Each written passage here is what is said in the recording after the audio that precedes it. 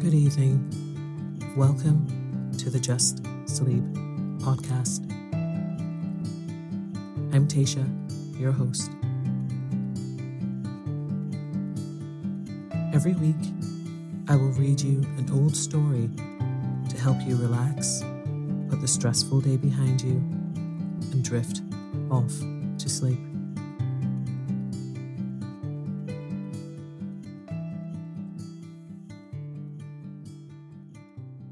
Occasionally, we will run ads in order to cover the costs of the production of the podcast. Rest assured, there will be no ads during or after the story. If you prefer an ad-free and intro-free show, you can join Just Sleep Premium. Visit justsleeppodcast.com/support for more information. Mom deserves the best, and there's no better place to shop for Mother's Day than Whole Foods Market. They're your destination for unbeatable savings, from premium gifts to show-stopping flowers and irresistible desserts. Start by saving 33% with Prime on all body care and candles. Then get a 15-stem bunch of tulips for just $9.99 each with Prime. Round out Mom's menu with festive rosé, irresistible berry chantilly cake, and more special treats. Come celebrate Mother's Day at Whole Foods Market.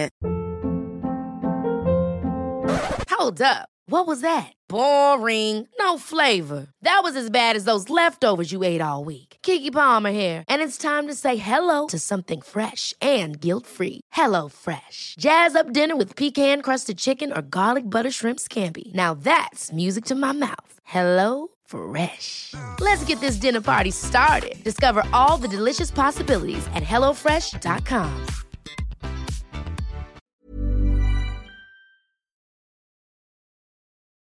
Tonight, I will be reading The Lady with the Dog, a short story by Anton Chekhov. So lie down, close your eyes, and let me read you a story.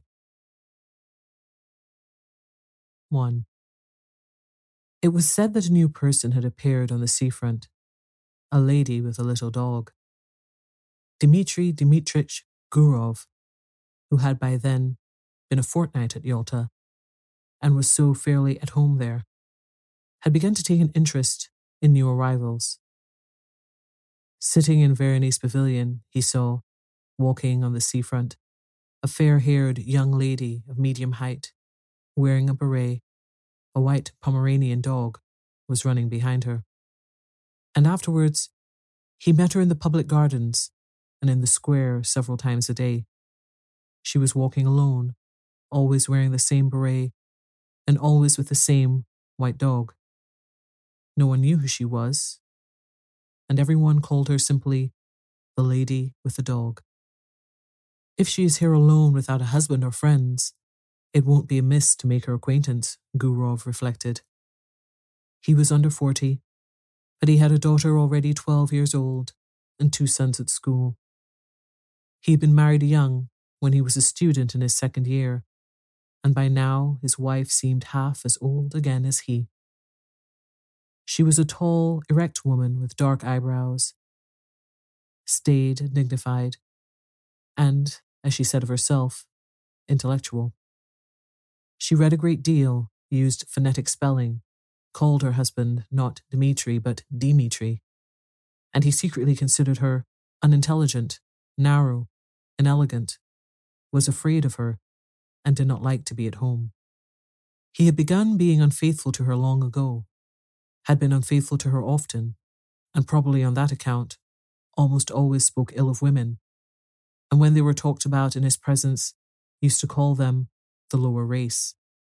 It seemed to him that he had been so schooled by bitter experience that he might call them what he liked, and yet he could not get on for 2 days together without the lower race.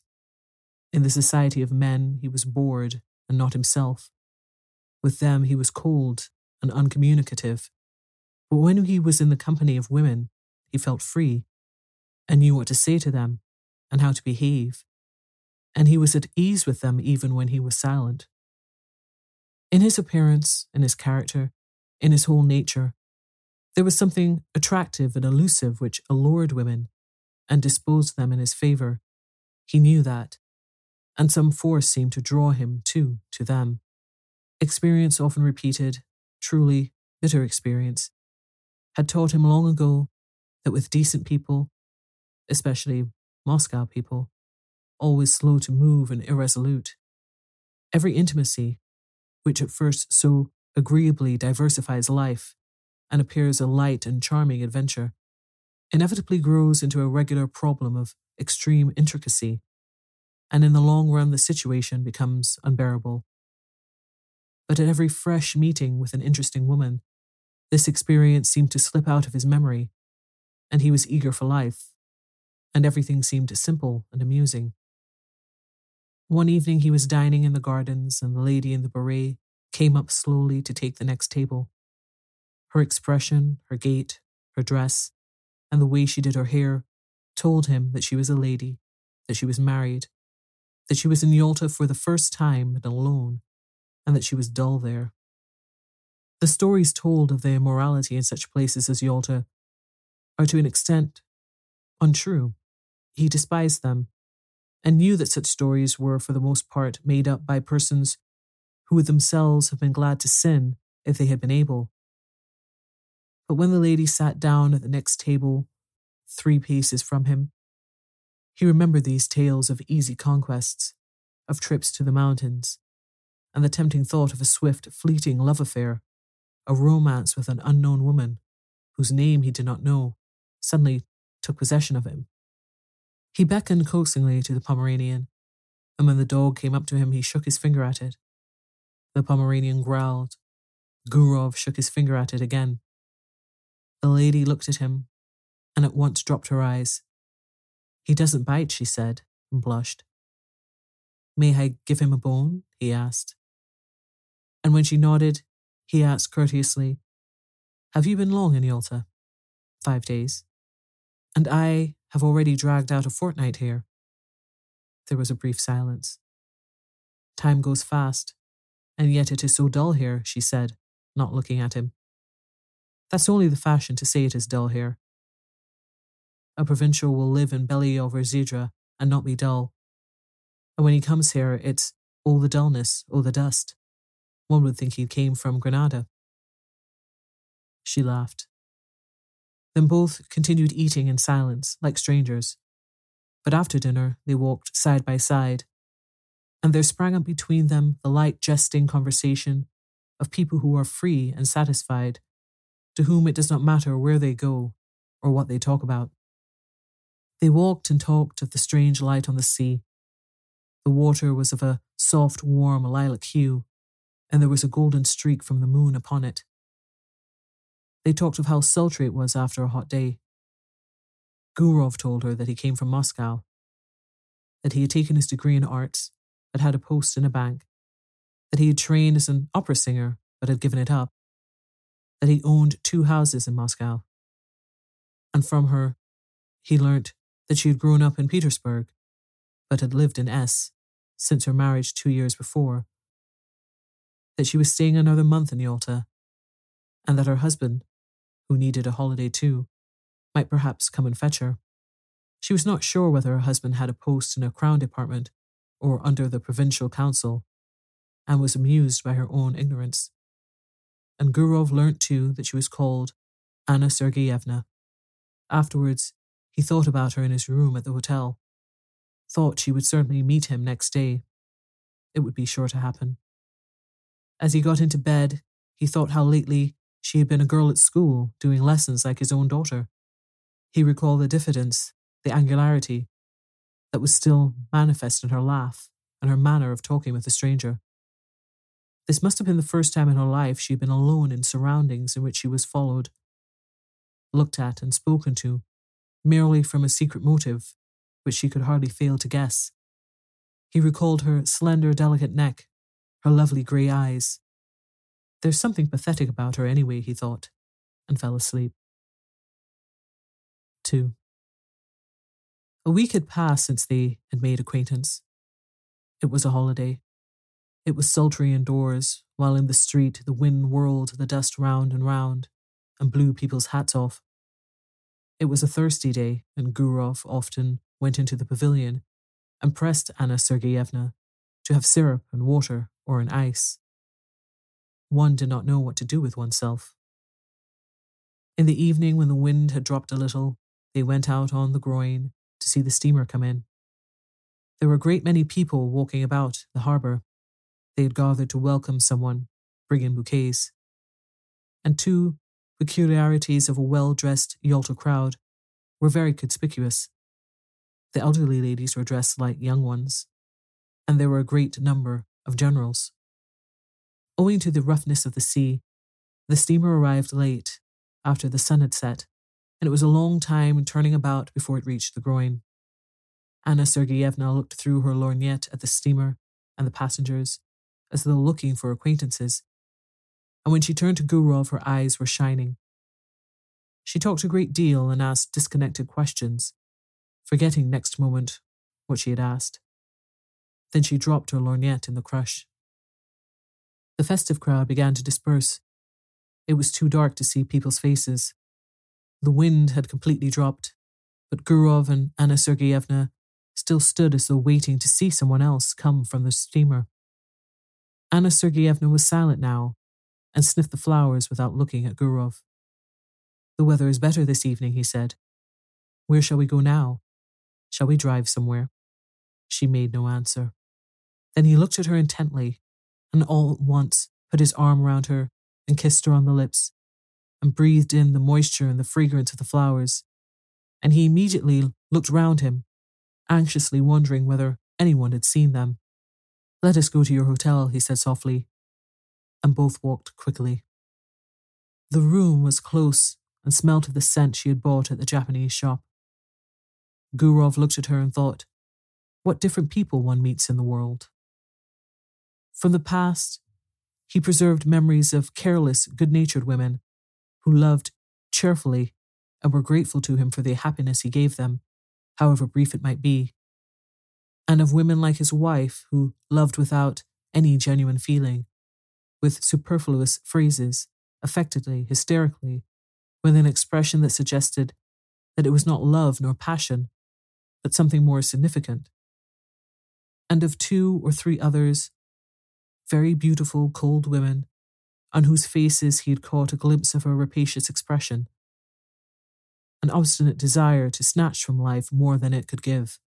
And these were capricious, unreflecting, domineering, unintelligent women, not in their first youth, and when Gurov grew cold to them, their beauty excited his hatred, and the lace on the linen seemed to him like scales. But in this case, there was still the diffidence, the angularity of inexperienced youth, an awkward feeling, and there was a sense of consternation as though someone had suddenly knocked at the door. The attitude of Anna Sergeyevna, the lady with the dog, to what had happened was somehow peculiar, very grave, as though it were her fall, so it seemed, and it was strange and inappropriate. Her face dropped and faded, and on both sides of it her long hair hung down mournfully. She mused in a dejected attitude like the woman who was a sinner in an old-fashioned picture. "It's wrong," she said. "You'll be the first to despise me now." There was a watermelon on the table. Gurov cut himself a slice and began eating it without haste. There followed at least half an hour of silence. Anna Sergeyevna was touching. There was about her the purity of a good, simple woman who had seen little of life. The solitary candle burning on the table threw a faint light on her face, yet it was clear that she was very unhappy. "How could I despise you?" asked Gurov. "You don't know what you're saying." "God forgive me," she said, and her eyes filled with tears. "It's awful. You seem to feel you need to be forgiven." "Forgiven? No. I am a bad, low woman. I despise myself and don't attempt to justify myself. It's not my husband but myself I have deceived. And not only just now, I have been deceiving myself for a long time. My husband may be a good, honest man, but he is a flunky. I don't know what he does, what his work is, but I know he is a flunky. I was 20 when I was married to him. I have been tormented by curiosity. I wanted something better. There must be a different sort of life, I said to myself. I wanted to live, to live, to live. I was fired by curiosity. You don't understand it, but I swear to God, I could not control myself. Something happened to me. I could not be restrained. I told my husband I was ill and came here. And here I've been walking about as though I were dazed, like a mad creature. And now I have become a vulgar, contemptible woman whom anyone may despise. Gurov felt bored already listening to her. He was irritated by the naive tone, by this remorse, so unexpected and inopportune. But for the tears in her eyes, he might have thought she was jesting or playing a part. I don't understand, he said softly. What is it you want? She hid her face on his breast and pressed close to him. Believe me, I beseech you, she said. I love a pure, honest life, and sin is loathsome to me. I don't know what I am doing. Simple people say the evil one has beguiled me, and I may say of myself now that the evil one has beguiled me. Hush, hush, he muttered. He looked at her fixed, scared eyes, kissed her, talked softly and affectionately, and by degrees she was comforted, and her gaiety returned. They both began laughing. Afterwards, when they went out, there was not a soul on the seafront. The town with its cypresses had quite a death-like air, but the sea still broke noisily on the shore. A single barge was rocking on the waves, and a lantern was blinking sleepily on it. They found a cab and drove to Oreanda. I found out your surname in the hall just now. It was written on the board. Von Dideritz, said Gurov. Is your husband a German? No, I believe his grandfather was a German, but he is an Orthodox Russian himself. At Oreanda they sat on a seat not far from the church, looked down at the sea and were silent. Yalta was hardly visible through the morning mist. White clouds stood motionless on the mountain tops. The leaves did not stir on the trees. Grasshoppers chirped, and the monotonous hollow sound of the sea rising up from below spoke of the peace, of the eternal sleep awaiting us. So it must have sounded when there was no Yalta, no Oreanda here. So it sounds now, and so it will sound as indifferently and monotonously when we are all no more. And in this constancy, in this complete indifference to the life and death of each of us, there lies hid, perhaps, a pledge of our eternal salvation, of the unceasing movement of life upon earth, of unceasing progress towards perfection. Sitting beside a young woman who in the dawn seemed so lovely, soothed and spellbound in these magical surroundings, the sea, mountains, clouds, the open sky. Gurov thought how in reality everything is beautiful in this world when one reflects, everything except what we think or do ourselves when we forget our human dignity and the higher aims of our existence. A man walked up to them, probably a keeper, looked at them and walked away. And this detail seemed mysterious and beautiful too. They saw a steamer come from Theodosia with its lights out in the glow of dawn. There's dew on the grass, said Anna Sergeyevna after a silence. Yes, it's time to go home. They went back to the town. Then they met every day at 12 o'clock on the seafront, lunched and dined together, went for walks, admired the sea. She complained that she slept badly, that her heart throbbed violently, asked the same questions, troubled now by jealousy and now by the fear that he did not respect her sufficiently. And often in the square or gardens when there was no one near them, he suddenly drew her to him and kissed her passionately. Complete idleness, these kisses in broad daylight, while he looked round in dread of someone seeing them. The heat, the smell of the sea, and the continual passing to and fro before him of idle, well-dressed, well-fed people made a new man of him. He told Anna Sergeyevna how beautiful she was, how fascinating. He was impatiently passionate. He would not move a step away from her, while she was often pensive and continually urged him to confess that he did not respect her, did not love her in the least, and thought of her as nothing but a common woman. Rather late, almost every evening, they drove somewhere out of town, to Orianda or to the waterfall, and the expedition was always a success. The scenery invariably impressed them as grand and beautiful. They were expecting her husband to come, but a letter came from him saying that there was something wrong with his eyes, and he entreated his wife to come home as quickly as possible. Anna Sergeyevna made haste to go. "It's a good thing I am going away," she said to Gurov. "It's the finger of destiny." She went by coach, and he went with her. They were driving the whole day. When she had got into a compartment of the express, and when the second bell had rung, she said, "Let me look at you once more. Look at you once again. That's right." She did not shed tears, but was so sad that she seemed ill, and her face was quivering. "I shall remember you, think of you," she said. "God be with you. Be happy. Don't remember evil against me. We are parting forever. It must be so, for we ought never to have met. Well, God be with you." The train moved rapidly. Its light soon vanished from sight, and a minute later there was no sound of it, as though everything had conspired together to end as quickly as possible that sweet delirium, that madness.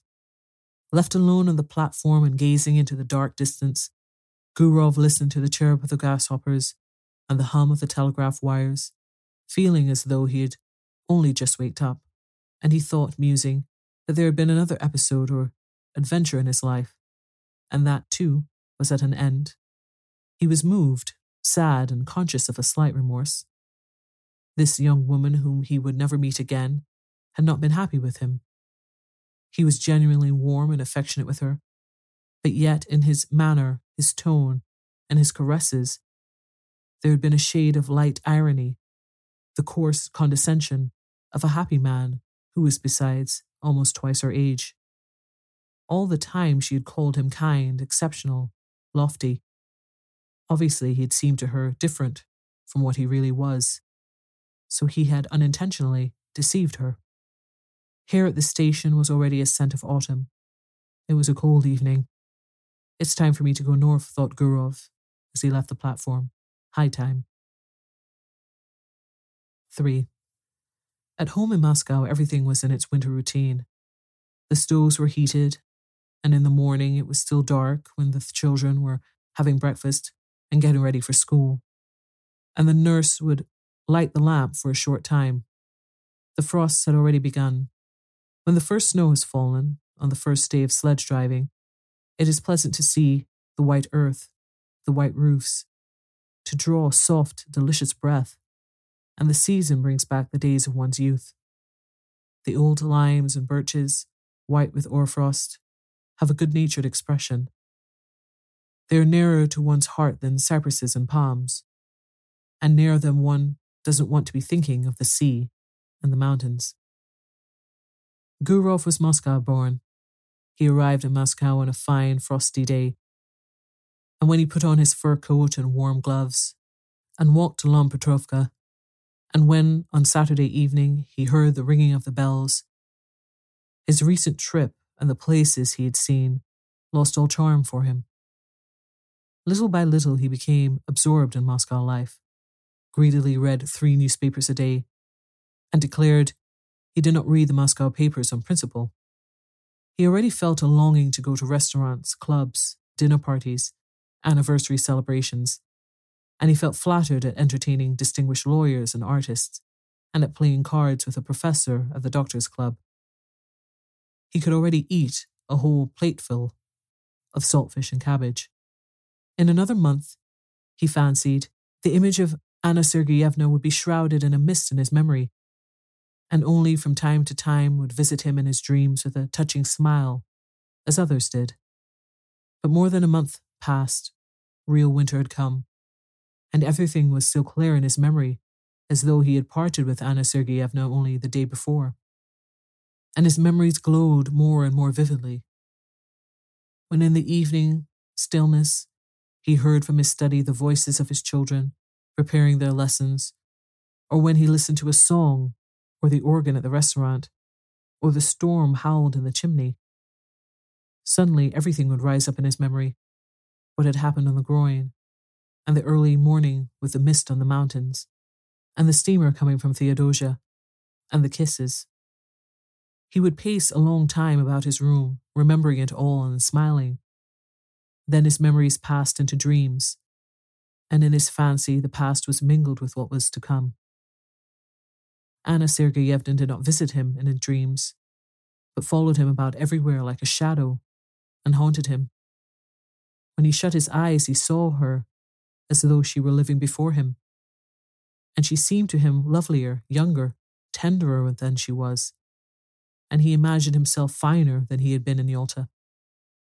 In the evenings, she peeped out at him from the bookcase, from the fireplace, from the corner.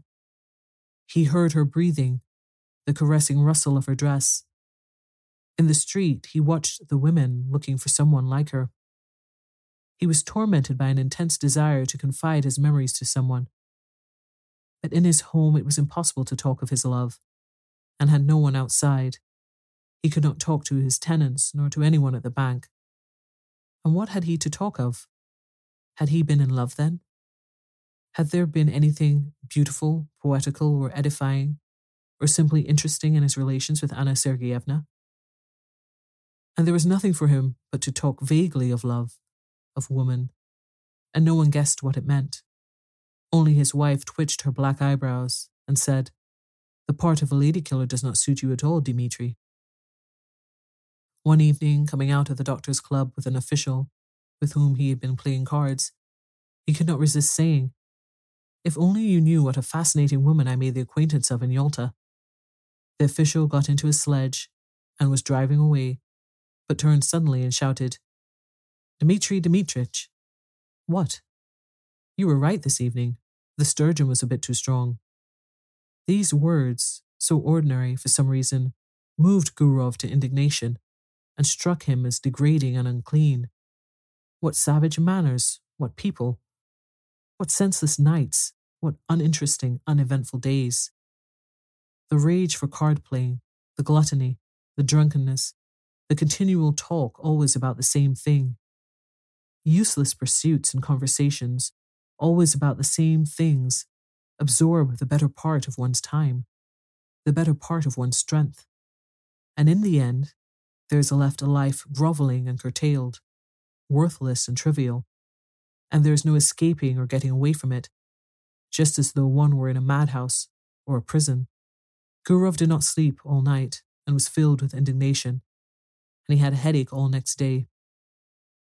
And the next day he slept badly. He sat up in bed, thinking, or paced up and down his room. He was sick of his children, sick of the bank. He had no desire to go anywhere or to talk of anything. In the holidays in December, he prepared for a journey and told his wife he was going to Petersburg to do something in the interests of a young friend, and he set off for S. What for? He did not very well know himself. He wanted to see Anna Sergeyevna and to talk with her, to arrange a meeting if possible. He reached S in the morning and took the best room at the hotel, in which the floor was covered with grey army cloth, and on the table was an inkstand, grey with dust, and adorned with a figure on horseback, with its hat in its hand and its head broken off. The hotel porter gave him the necessary information. Von Dideritz lived in a house of his own in Old Gontcharny Street. It was not far from the hotel. He was rich, and lived in good style, and had his own horses. Everyone in the town knew him. The porter pronounced the name Dridrich. Gurov went without haste to Old Gontcharny Street and found the house. Just opposite the house stretched a long grey fence adorned with nails. One would run away from a fence like that, thought Gurov, looking from the fence to the windows of the house and back again. He considered, today was a holiday, and the husband would probably be at home. And in any case, it would be tactless to go into the house and upset her. If he were to send her a note, it might fall into her husband's hands, and then it might ruin everything. The best thing was to trust to chance, and he kept walking up and down the street by the fence, waiting for the chance. He saw a beggar go in at the gate and dogs fly at him. Then an hour later he heard a piano, and the sounds were faint and indistinct. Probably it was Anna Sergeyevna playing. The front door suddenly opened, and an old woman came out, followed by the familiar white Pomeranian. Gurov was on the point of calling to the dog, but his heart began beating violently, and in his excitement he could not remember the dog's name. He walked up and down and loathed the grey fence more and more, and by now he thought irritably that Anna Sergeyevna had forgotten him and was perhaps already amusing herself with someone else, and that was very natural in a young woman who had nothing to look at from morning till night but that confounded fence. He went back to his hotel room and sat for a long while on the sofa, not knowing what to do. Then he had dinner and a long nap. How stupid and worrying it is, he thought, when he woke up and looked at the dark windows. It was already evening. Here I've had a good sleep for some reason. What shall I do in the night? He sat on the bed, which was covered by a cheap grey blanket, such as one sees in hospitals, and he taunted himself in his vexation. So much for the lady with the dog, so much for the adventure. You're in a nice fix. That morning at the station, a poster in large letters had caught his eye. The geisha was to be performed for the first time. He thought of this and went to the theatre. It's quite possible she may go to the first performance, he thought. The theatre was full. As in all provincial theatres, there was a fog above the chandelier. The gallery was noisy and restless. In the front row, the local dandies were standing up before the beginning of the performance, with their hands behind them. In the governor's box, the governor's daughter, wearing a boa, was sitting in the front seat, while the governor himself lurked modestly behind the curtain, with only his hands visible. The orchestra was a long time tuning up. The stage curtain swayed. All the time the audience were coming in and taking their seats, Gurov looked at them eagerly. Anna Sergeyevna, too, came in. She sat down in the third row, and when Gurov looked at her, his heart contracted, and he understood clearly that for him, there was in the whole world no creature so near, so precious, and so important to him. She, this little woman, in no way remarkable, lost in a provincial crowd, with a vulgar lorgnette in her hand, filled his whole life now, was his sorrow and his joy, the one happiness that he now desired for himself. And to the sounds of the inferior orchestra, of the wretched provincial violins, he thought how lovely she was. He thought and dreamed. A young man with small side whiskers, tall and stooping, came in with Anna Sergeyevna and sat down beside her. He bent his head at every step and seemed to be continually bowing. Most likely this was the husband whom at Yalta, in a rush of bitter feeling, she had called a flunky. And there really was in his long figure, his side whiskers and the small bald patch on his head, something of the flunky's obsequiousness. His smile was sugary, and in his buttonhole there was some badge of distinction, like the number on a waiter. During the first interval, the husband went away to smoke. She remained alone in her stall. Gurov, who was sitting in the stalls too, went up to her and said in a trembling voice, with a forced smile, "Good evening." She glanced at him and turned pale, then glanced again with horror, unable to believe her eyes, and tightly gripped the fan and the lorgnette in her hands, evidently struggling with herself not to faint. Both were silent. She was sitting, he was standing, frightened by her confusion and not venturing to sit down beside her. The violins and the flute began tuning up. He felt suddenly frightened. It seemed as though all the people in the boxes were looking at them. She got up and went quickly to the door. He followed her, and both walked senselessly along passages and up and down stairs, and figures and legal, scholastic, and civil service uniforms, all wearing badges, flitted before their eyes. They caught glimpses of ladies, of fur coats hanging on pegs. The drafts blew on them, bringing a smell of stale tobacco. And Gurov, whose heart was beating violently, thought, "Oh heavens, why are these people here, and this orchestra?"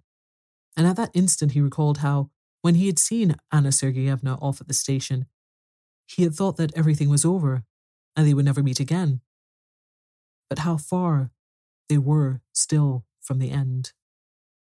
On the narrow, gloomy staircase over which was written, "To the amphitheatre," she stopped. "How you have frightened me," she said, breathing hard, still pale and overwhelmed. "Oh, how you have frightened me. I am half dead. Why have you come? Why?" "But do understand, Anna. Do understand," he said hastily in a low voice. "I entreat you to understand." She looked at him with dread, with entreaty, with love. She looked at him intently to keep his features more distinctly in her memory. "I am so unhappy," she went on, not heeding him. "I have thought of nothing but you all the time. I live only in the thought of you. And I wanted to forget you. But why, oh why have you come?" On the landing above them, two schoolboys were smoking and looking down, but that was nothing to Gurov. He drew Anna Sergeyevna to him and began kissing her face, her cheeks, and her hands. "What are you doing?" she cried in horror, pushing him away. "We are mad. Go away today, go away at once. I beseech you by all that is sacred. I implore you. There are people coming this way." Someone was coming up the stairs. "You must go away," Anna Sergeyevna went on in a whisper. "Do you hear, Dmitri Dmitrich? I will come and see you in Moscow. I have never been happy. I am miserable now, and I never shall be happy, never. Don't make me suffer still more. I swear I'll come to Moscow. But now let us part. My precious, good, dear one, we must part." She pressed his hand and began rapidly going downstairs, looking round at him, and from her eyes he could see that she really was unhappy. Gurov stood for a little while, listened then. When all sound had died away, he found his coat and left the theatre. 4. And Anna Sergeyevna began coming to see him in Moscow. Once in 2 or 3 months, she left S, telling her husband that she was going to consult a doctor about an internal complaint. And her husband believed her, and did not believe her. In Moscow, she stayed at the Slaviansky Bazaar Hotel, and at once sent a man in a red cap to Gurov. Gurov went to see her, and no one in Moscow knew of it. Once, he was going to see her in this way on a winter morning. The messenger had come the evening before when he was out.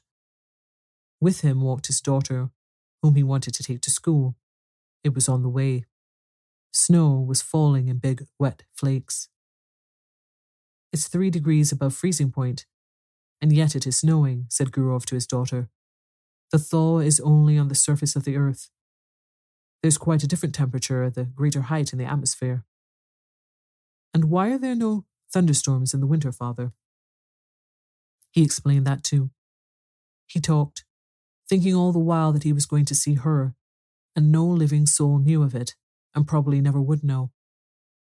He had 2 lives, one open, seen, and known by all who cared to know, full of relative truth and of relative falsehood, exactly like the lives of his friends and acquaintances.